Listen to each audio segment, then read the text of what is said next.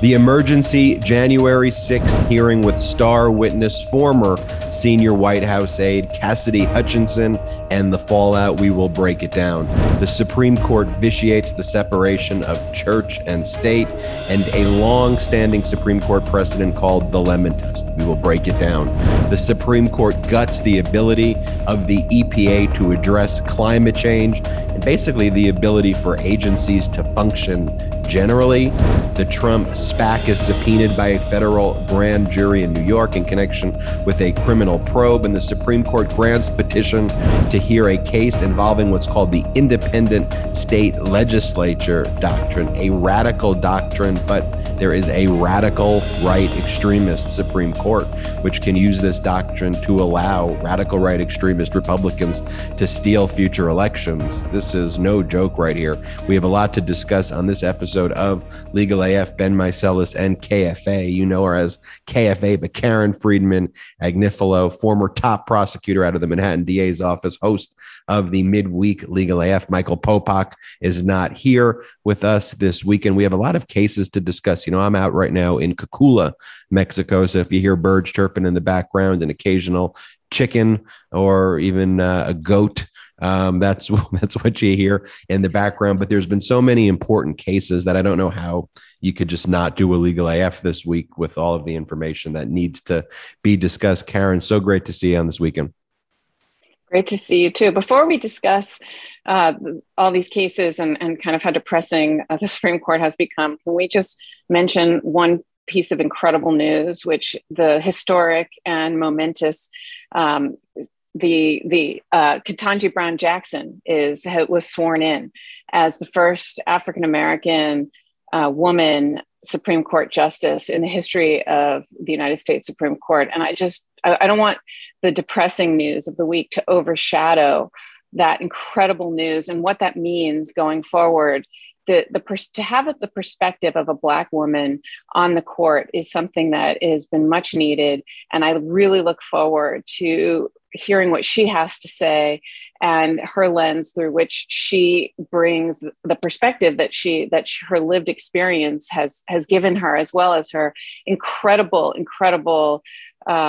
academic resume, you know, and professional experience. I mean, she's just the best of the best, and I'm really excited to see what she has to say. And I want to read her dissents, because I'm sure she's going to be in the minority with this particular composition of the Supreme Court. But I just want to acknowledge that incredible news before we talk about the other issues.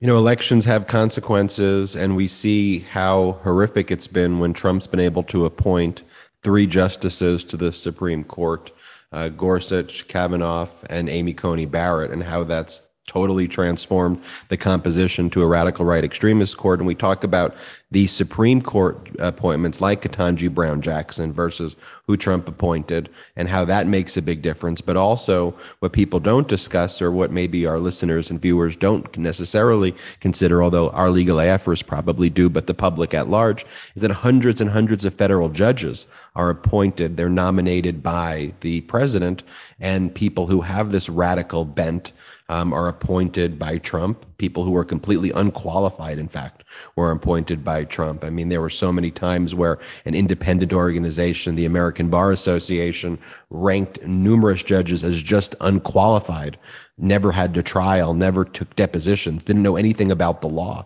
But if they had a radical agenda, Trump and Mitch McConnell would push these people through, particularly if they were very young, so that they could sit on the courts and make these radical decisions for the rest of their lives.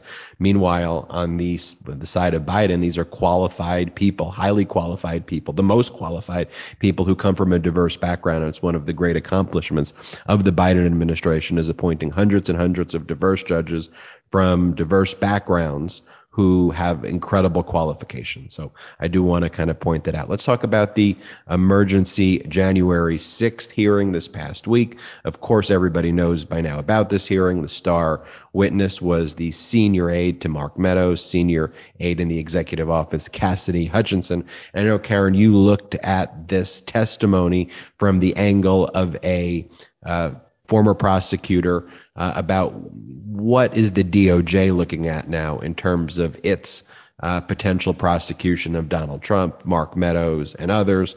There have been some people who talked about, was some of her testimony hearsay? Did some of it meet exceptions to hearsay? Can you break that down for us?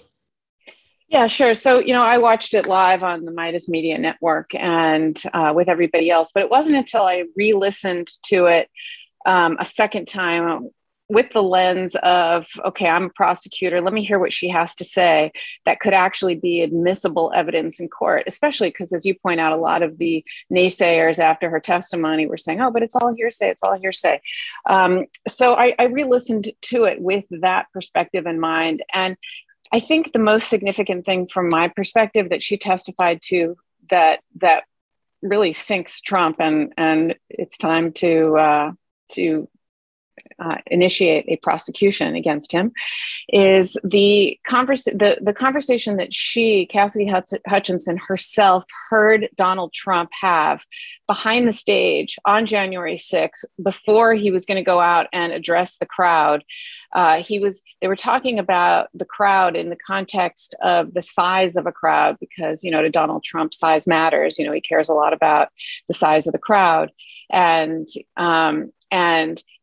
they were saying, well, we can't let the people in, it's a slow going in because they all have to go through magnetometers, the metal detectors, because they all have weapons. And they were telling him they have, spears, and the spears on flagpoles, and guns strapped to their belts, and they're all armed, trying to come in. And, it's taking time to get them through security. And I don't effing care, throwing F-bombs around, that they're armed. Get rid of the effing magnetometers. Let my people in. Let the people in. And they're not here to hurt me. And we can march to the Capitol from here. So think about what he was saying in her presence. I know they're armed. It's okay that they're armed. Let them in anyway. And we will all march to the Capitol together from here, armed. Okay, so that right there takes away any argument that he didn't know, and that he didn't know what could happen and that was going to happen. And then he riles them up, during that speech.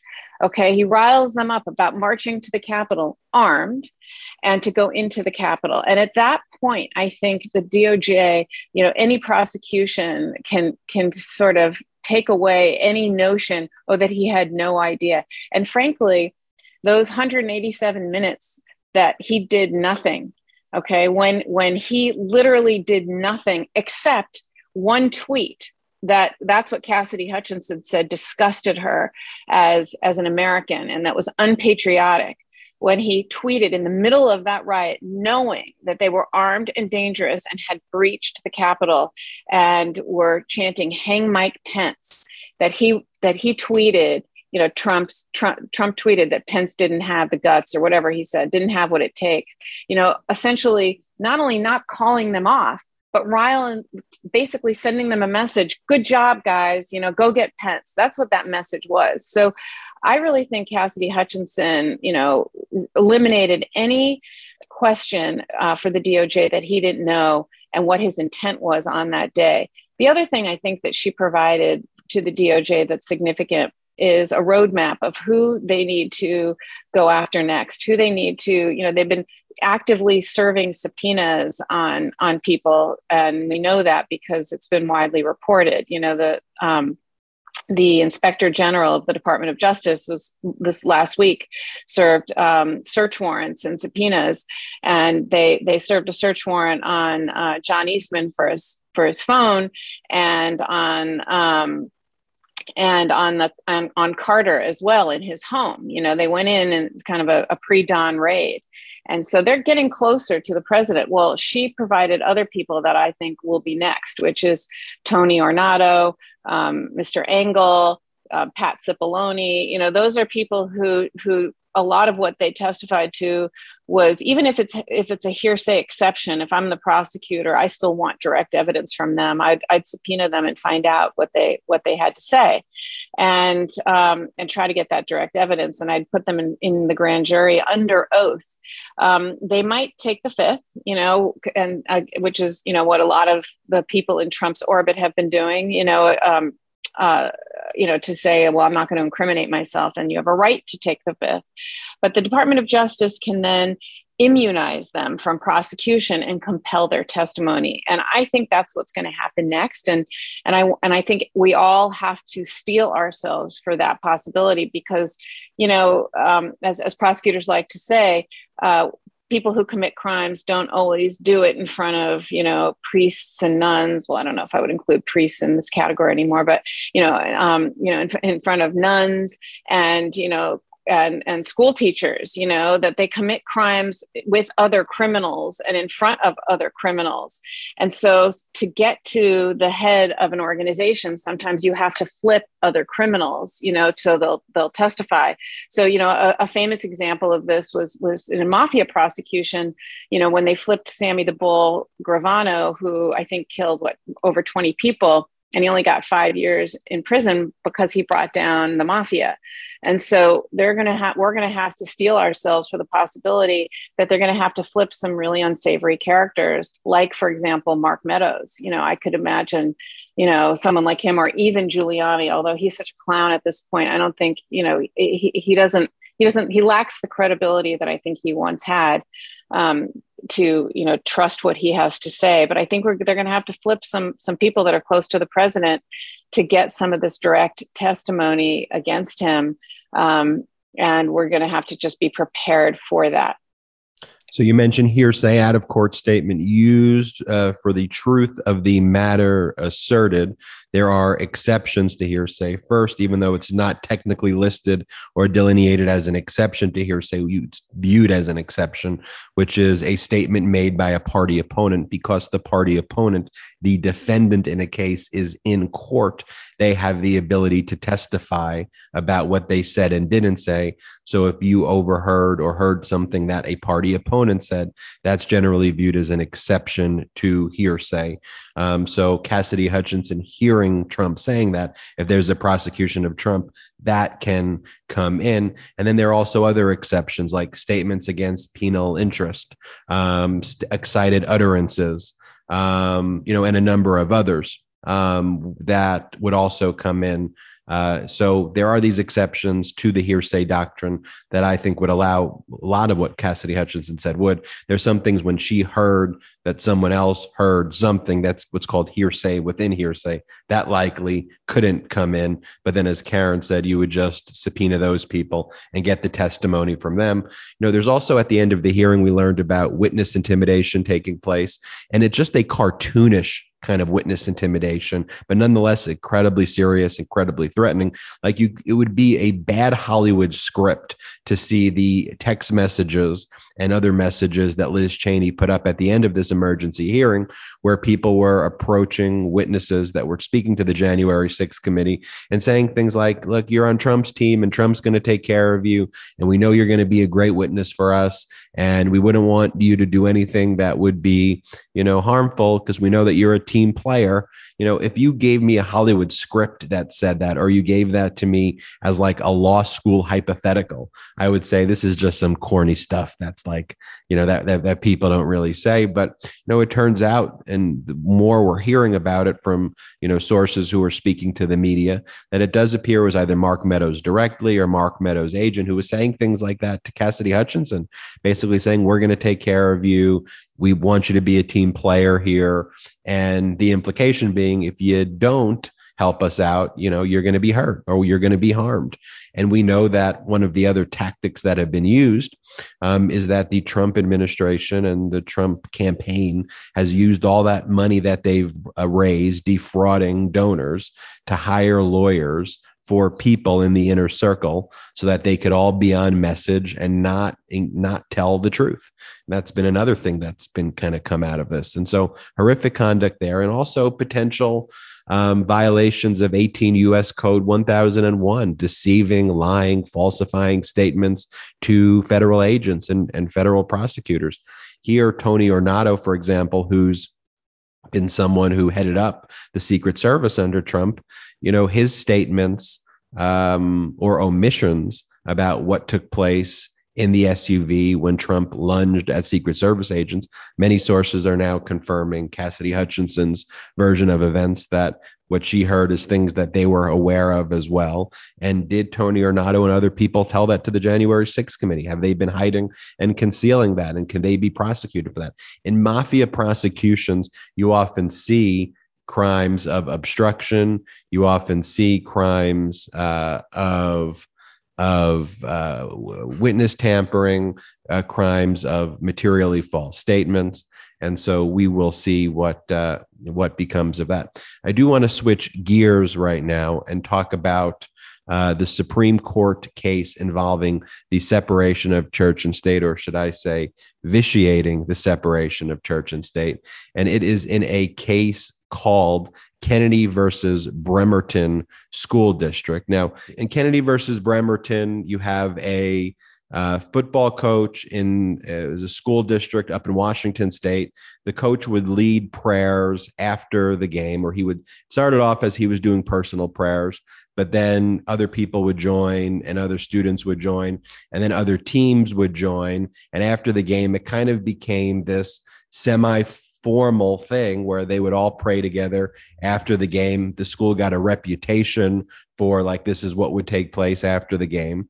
And the school had certain concerns about the establishment clause, which is the separation of church and state. And they didn't end up renewing this coach's contract. And the coach said, basically, you didn't renew my contract in violation of the free exercise clause of the First Amendment. Both the establishment clause and the free exercise clause are both tenets of the First Amendment. And the coach said, I have the right to freely exercise my religion. And this is the state saying that what I'm doing is a private prayer. You shouldn't be able to interfere with what I'm doing. And what the school said is, well, we're okay with you praying on your own time. We're okay with this being private prayer. In fact, here are locations you can do it after the game. We are totally okay with it. The effect of what you're doing as a football coach for a school district, doing it on the field like that, has the effect of looking like the school is promoting one particular religion over the other. And so we as a school are concerned that that violates the establishment clause. And so, no, we can't renew your contract. He sued and went up to the Supreme Court. And in a 6-3 decision, the same 6-3 that overturned Dobbs, or that overturned Roe v. Wade in the Dobbs decision, the same 6-3 here said, no, it was a violation of the coach's free exercise clause. He had the right to do that. And in doing this, what the Supreme Court did is they abolished a precedent, a longstanding precedent, which had been modified slightly over the years. But this precedent is the Lemon test. And the Lemon test looks at the effect of conduct to see if it could be a violation of the separation of powers. And what the court said is, let's not look at the effect. What we should look at as historical tradition and how the Supreme Court views historical tradition. Now, the effect-based tests for modern societies seem to be the right types of tests, in my view, to apply. How does certain conduct affect certain society issues now? And we balance and weigh the interests. But increasingly, in all of these cases, this is a commonality. The Supreme Court saying, let's not look at the effect. Let's just look at our version of what we believe history is. And when they go through that analysis, you could pretty much justify anything, right? I mean, at the end of the day, when someone tells you, hey, this is what happened, this is my version of history, their version of history is that the coach should be able to lead prayer. And you may be saying, well, what's so bad about this? It's just a coach, it's a private prayer, and it is a very sympathetic fact pattern. I get it. That's why the Supreme Court selected this specific case so that they could eventually abolish, though, what's known as the Lemon test, so that in future cases that come before the court and other federal courts, the separation of church and state, courts will just say, hey, we're not going to look at the effect. Let's look at tradition. And they're going to allow all of this conduct to take place in violation of the separation of powers. What do you think, Erin? So I'm going to start by reading the First Amendment, because I think it's important to just remind ourselves of what it says. And the First Amendment has 3 sections, all separated by semicolons. Okay, so the first section, separated by a semicolon, is Congress shall make no law respecting an establishment of religion or prohibiting the free exercise thereof. semicolon. And it's that first clause, then it talks about freedom of speech, semicolon, and then the freedom to peaceably assemble. So those are the three sections. And so they talk about that first section, right? And it's all sort of bundled together. And I think what you're talking about and the effect is really the key, because think about it, the First Amendment allows me to say the word fire, right? I can say that right now because it has no effect on anyone or anything.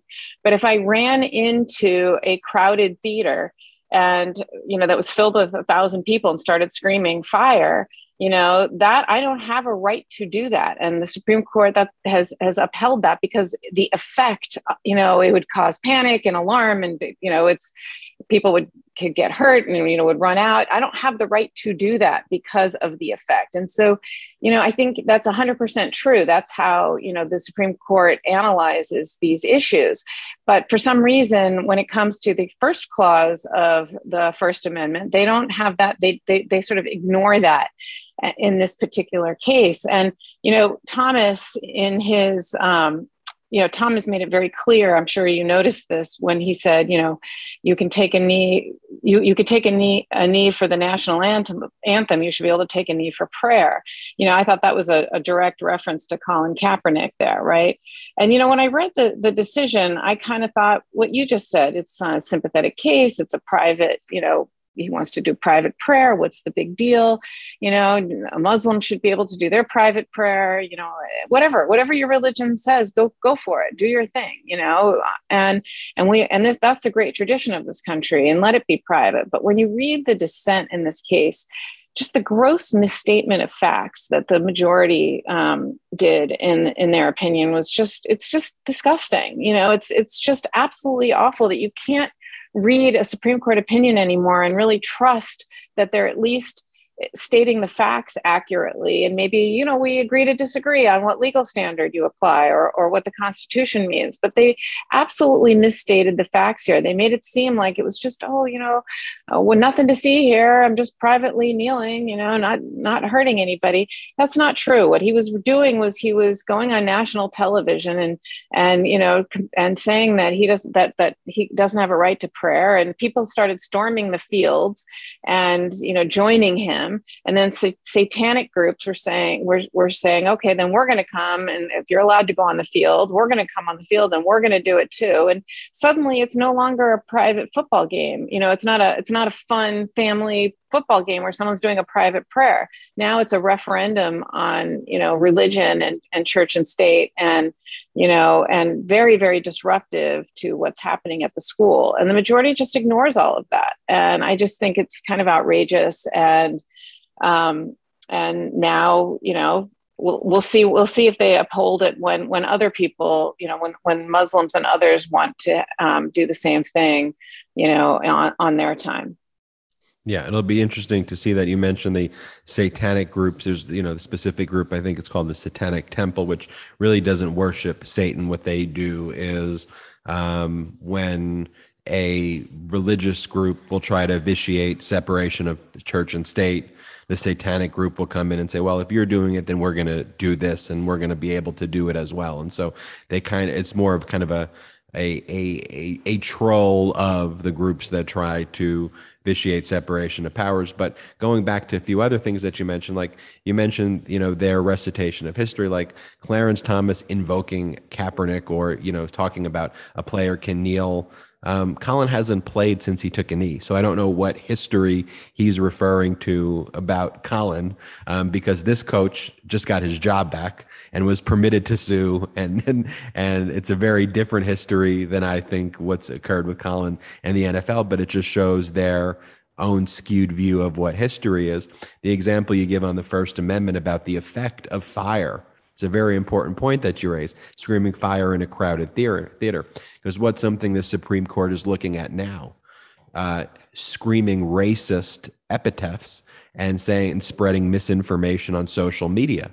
And the Supreme Court, if they take a historical view and not look at the effect of what it is to spread this disinformation on Twitter and social media, they could be having an analysis that actually allows that to take place based on their own skewed view. And we see that that's actually a direction that they've indicated that they could be going in for next term and future terms, to basically allow regulations of social media companies to permit people to say horrible things on social media platforms based on their own view of, let's not look at how this actually affects and impacts people. Let's just look at a historical view of speech and our own view of it generally. And so I think those are important things. And then just one other point I want to make there. It's like the Supreme Court half reads like they pick and choose now for people who claim to be originalist and textualist. On the First Amendment, you read it. Congress shall make no law respecting an establishment of religion or prohibiting its free exercise. This Supreme Court's like, we don't really like the first part. Let's focus on the prohibiting its free exercise part. And let's just use those words and let's give it all this meaning in the world, the prohibiting free exercise. And then saying, there really is no separation. Where else do we see this? The Second Amendment, a well-regulated militia being necessary to the security of a free state, the right of people to keep and bear arms shall not be infringed. It's one sentence with a few commas, but it's a very clear sentence to me that it's about a well-regulated militia. Yet this Supreme Court in 6-3 decision says, that well-regulated militia part and being necessary part, let's not read that. Just the right of people to keep and bear arms. Just be consistent. Be consistent. If you're going to read, if it's going to be, let's read what it says, and it doesn't say abortion, fine, then be consistent. It says well-regulated militia, and they just eviscerate kind of, I don't know, they just interpret it to say what they want it to say. It's outrageous. Absolutely. Want to talk about another outrageous ruling, and this is in a case involving West Virginia versus the EPA. West Virginia versus EPA involved really kind of common sense regulations by the EPA to address climate change and regulating carbon emissions from coal-fired power plants and setting caps on what these power plants could emit as moving over to clean energy. That was the overall strategy by the EPA. And West Virginia and a number of special interests, very well-funded groups who don't realize that if there is no world, there is no business. If you are dead, you can't engage in business. But their short-sightedness is, we don't care about the environment. Don't look up. Let's just destroy the environment for kind of short-term profits. But they funded this this litigation, went all the way up to the Supreme Court. And what the Supreme Court ruled here, and it was written by Justice Roberts for the court. And Justice Roberts, it's a really cowardly opinion, because he's like, what the EPA did made a lot of sense. It seems like a very common sense solution to address a major problem, climate change, but the Congress didn't specifically delegate to the EPA this specific authority to regulate these coal-fired power plants and to allow and to reduce the carbon emissions from these power plants.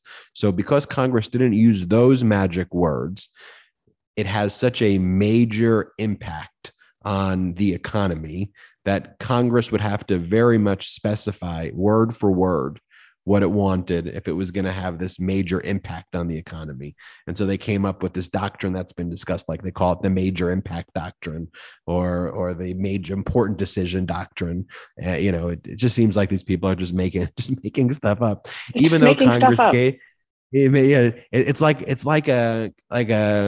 like a second grader, right? Just like coming up with some excuse to their parents. That's like the Supreme Court. Major issue doctrine, right? It's like it's crazy stuff. So based on this doctrine that they've made up, they basically say, even though Congress gave the EPA the right to regulate in this area and to anticipate things in the future, that no, they didn't specifically say it. But this has far-reaching implications on other agencies too, because literally, it's not the Congress, because it's a broken system based on other Supreme Court rulings.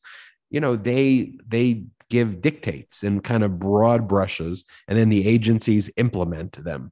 Congress doesn't specify point by point, bullet by bullet, what the agency has to do in each specific task. Like they couldn't reach compromises if they had to do that. And that's now what the Supreme Court's telling Congress it had to do. So, securities and SEC regulations, and you go down the list of any agency, and likely those regulations will be deemed invalid unless Congress specifically gave word for word those areas, as opposed to the broad delegations that Congress did in the past.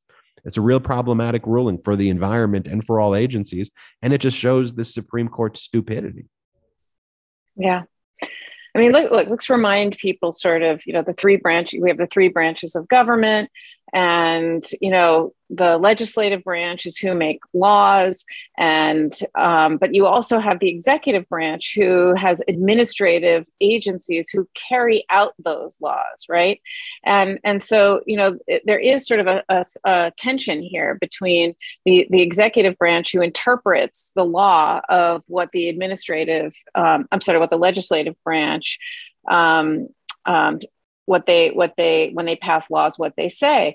But, when it comes to things like the environment, it's so clear that they have to keep it general, because technology and things change so quickly that you don't want a law to become obsolete,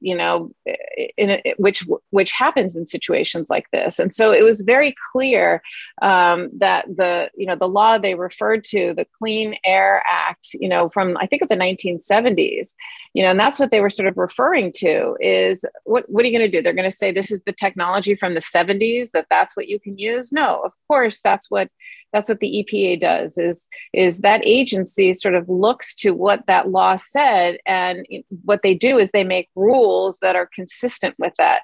But what they basically said in this decision was, there's been an explosive growth of the administrative state, and they just don't like it. They don't like that, that what they call the administrative state, they think it's too big. It's big government. This is a referendum against big government is really what they're doing here. And it's just a shame, because, this is probably the most important issue of our time is climate change. Without an Earth to be on, we're not going to be here to have these important discussions or to, live our lives. So this one is just, confounding to me.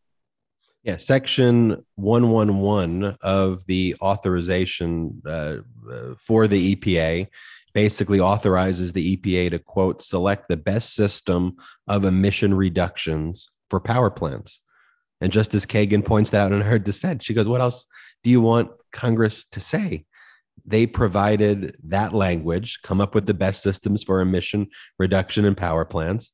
And in this case, that's exactly what the EPA did by capping carbon dioxide emissions at a certain level in coal-fired power plants. It's word for word what they did. And the Supreme Court said, no, that's not enough. But to your point, Karen, that's what they want to do. They want to dismantle the federal government.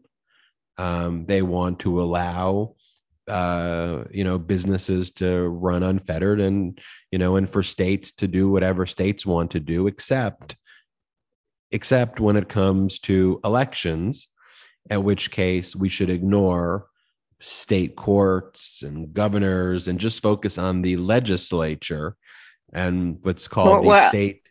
Yeah. Well, when you get to that, there we should ignore like this. We should view the state that when it comes to elections as just the legislative branch of the state is this independent state legislature doctrine, which is so dangerous.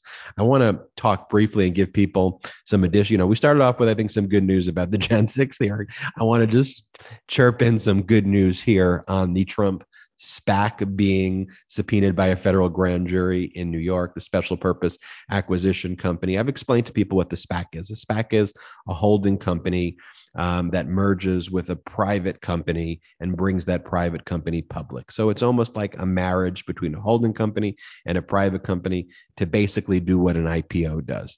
And an IPO, it takes a much longer time to do. And so this SPAC vehicle was utilized a ton under the Trump administration. It's become less utilized kind of recently, and it's been more scrutinized by the Biden administration and the SEC. But it's basically a quicker way to go IPO.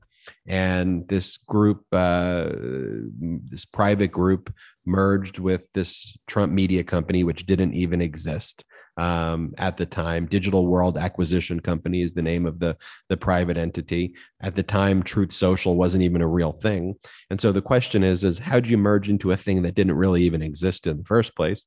Because normally when there's a merger, there's a private company that like has revenue and existed. And so what you're not allowed to do with the SPAC is have conversations before the SPAC is formed. And one of the things the SEC is investigating, and I think the DOJ is investigating, is whether there was conversations that took place before the SPAC was formed, which is a violation of law. And I also think there's an investigation into insider trading taking place, because the trading volumes and practices, when this was announced, were so unusual, and it followed such a classic pattern of a pump and dump. And boy, has it been dumped. And boy, was it pumped. But right now it's trading at, I'll go check what it's trading at. But last time I checked, it was trading in the 20s. They pumped it up to like 170 with all the things you're not supposed to do when it comes to a SPAC. All of the statements that Trump would make, all those public statements that were kind of put out in the market are exactly what you want to avoid. And there actually hasn't even been, people don't realize this, a formal merger yet. There was only the announcement of the merger, which made the stock price of the SPAC kind of shoot up.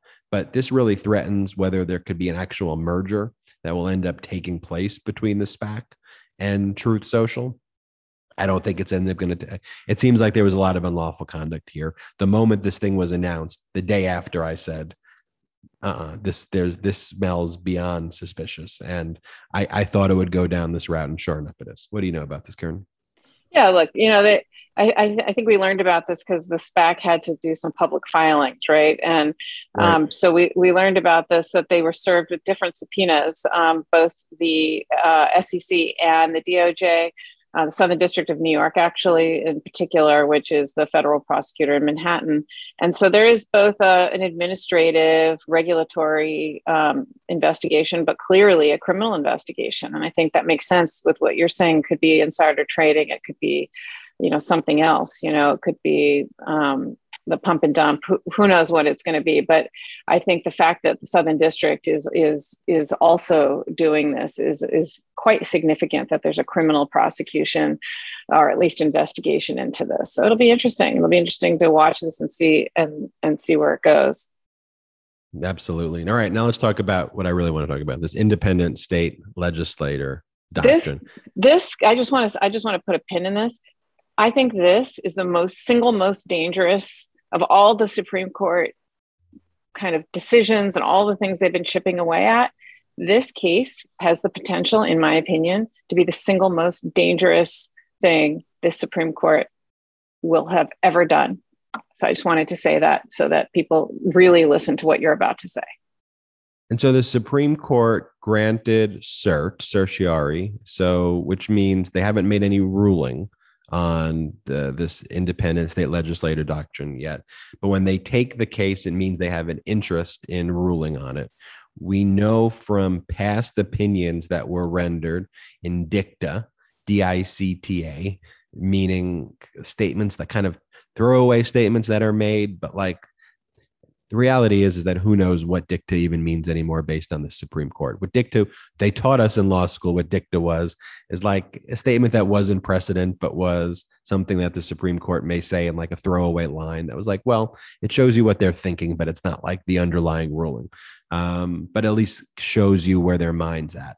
But we know from what we've seen so far that you have Gorsuch, you have Clarence Thomas, you have Kavanaugh, and you have Alito, who are all supportive in one way or another, or believe the independent state legislator doctrine is important and a serious issue that deserves review, which usually means they want to uphold it. We don't know where Barrett stands because I think by the time that dicta was written, she wasn't appointed yet, but I pretty much can guarantee she stands with them. So that pretty much gives you 5 people to uphold this independent state legislature doctrine. But this is a case that's arising out of a challenge to gerrymandering in North Carolina. And the state court and the court system reviews political gerrymandering generally. They're courts. Courts do what courts do. They review whether the legislative branch violated the law. And what the independent state legislature doctrine says is that no, the court system shouldn't even look at what we do. We, as the independent state legislature, right, we get to make these calls on our own, and nobody can second guess us. Nobody. We just get to do whatever we want to do. It's such a radical, insane theory when you break it down. And North Carolina's Supreme Court, their highest court, were like, no, that's not a real thing. Like, I'm sorry, like that makes no sense whatsoever. If that was the case, it would totally destroy all balance of powers. What would be the point of courts? Why would the legislature have no check on it?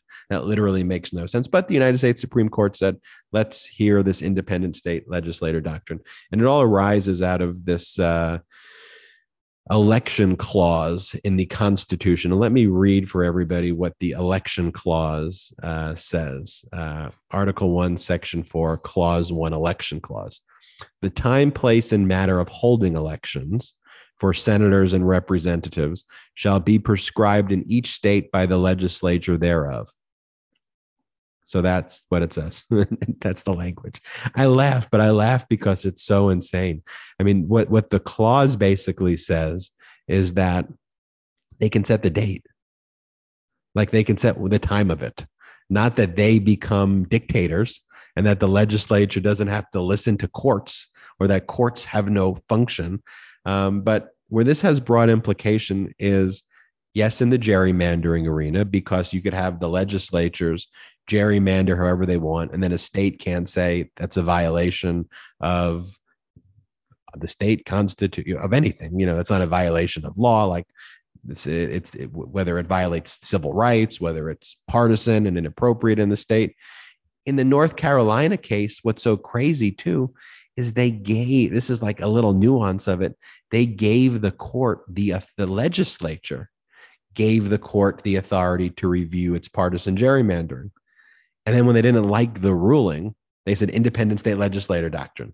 And that was in a state that allowed the court to even look at it. They said the courts, you shouldn't look at it. But in other states, they're saying courts don't look at us. We're going to gerrymander however we want.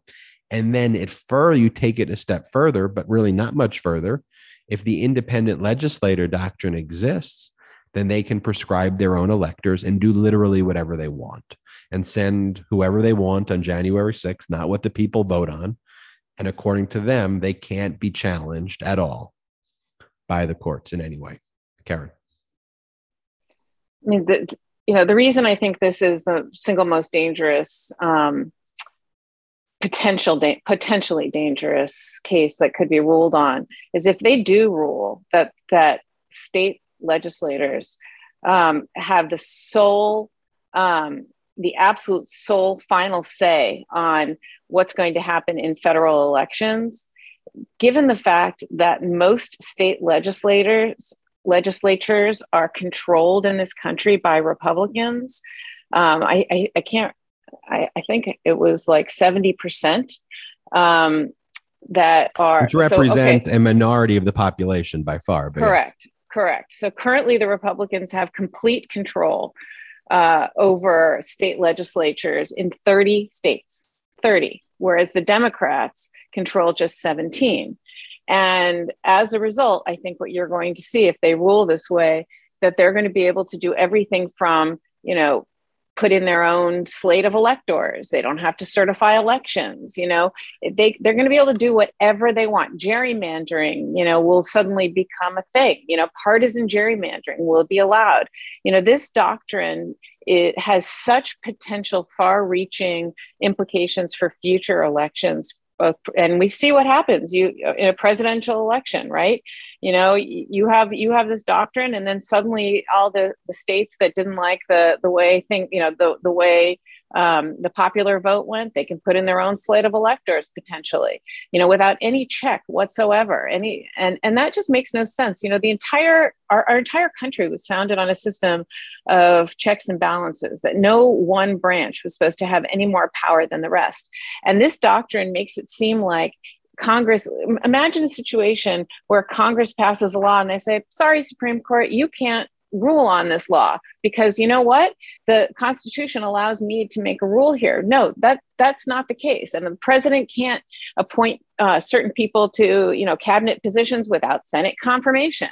There's checks and balances. And so to say that a state, that this one clause, that time, place, and manner, there's basically reading the word manner and making it seem like, well, that means anything goes, whatever they want without any check. It just flies in the face of the founding of this country, and the separation of powers and checks and balances. And so to me, this could potentially have such far-reaching implications, and they could suddenly both the Electoral College and the popular vote means nothing. State legislators can kind of do whatever they want, and you see the implications of that. You see what happens. You then suddenly no longer do the people vote for the people that there's no longer representatives who are coming into power that were voted on by the people. So I hope they do the right thing here, because this one is dangerous, beyond measure. Without being an alarmist, I always hesitate to kind of say things that sound alarmist, or to go to the extreme. But this one, when you take it to the extreme, really impacts future presidents, future Supreme Court appointments, and future Senate and House races in ways that I don't think you can even remotely interpret in the Constitution.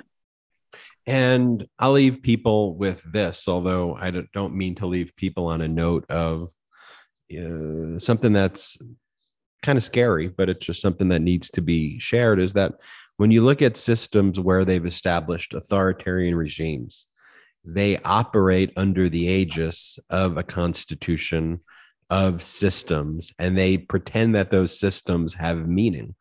And so if you look at, the way Iran and their Supreme Leadership Council rules, for an example, like they have a body of judicial officers who make decisions. If you look at apartheid South Africa, it just so happened in apartheid South Africa that the significantly small white minority would always win elections, and they would control all the infrastructure, when that was not actually what the will of the people wanted to be, through the way the system was controlled there.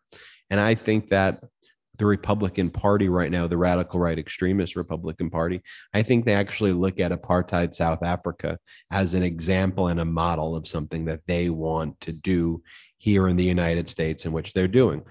They see big dramatic demographic shifts and changes in the United States. And they say the majority of Americans don't support our radical agenda anymore. Currently, and especially as we look towards Gen Z and future generations, our radical extremist views are not what America wants.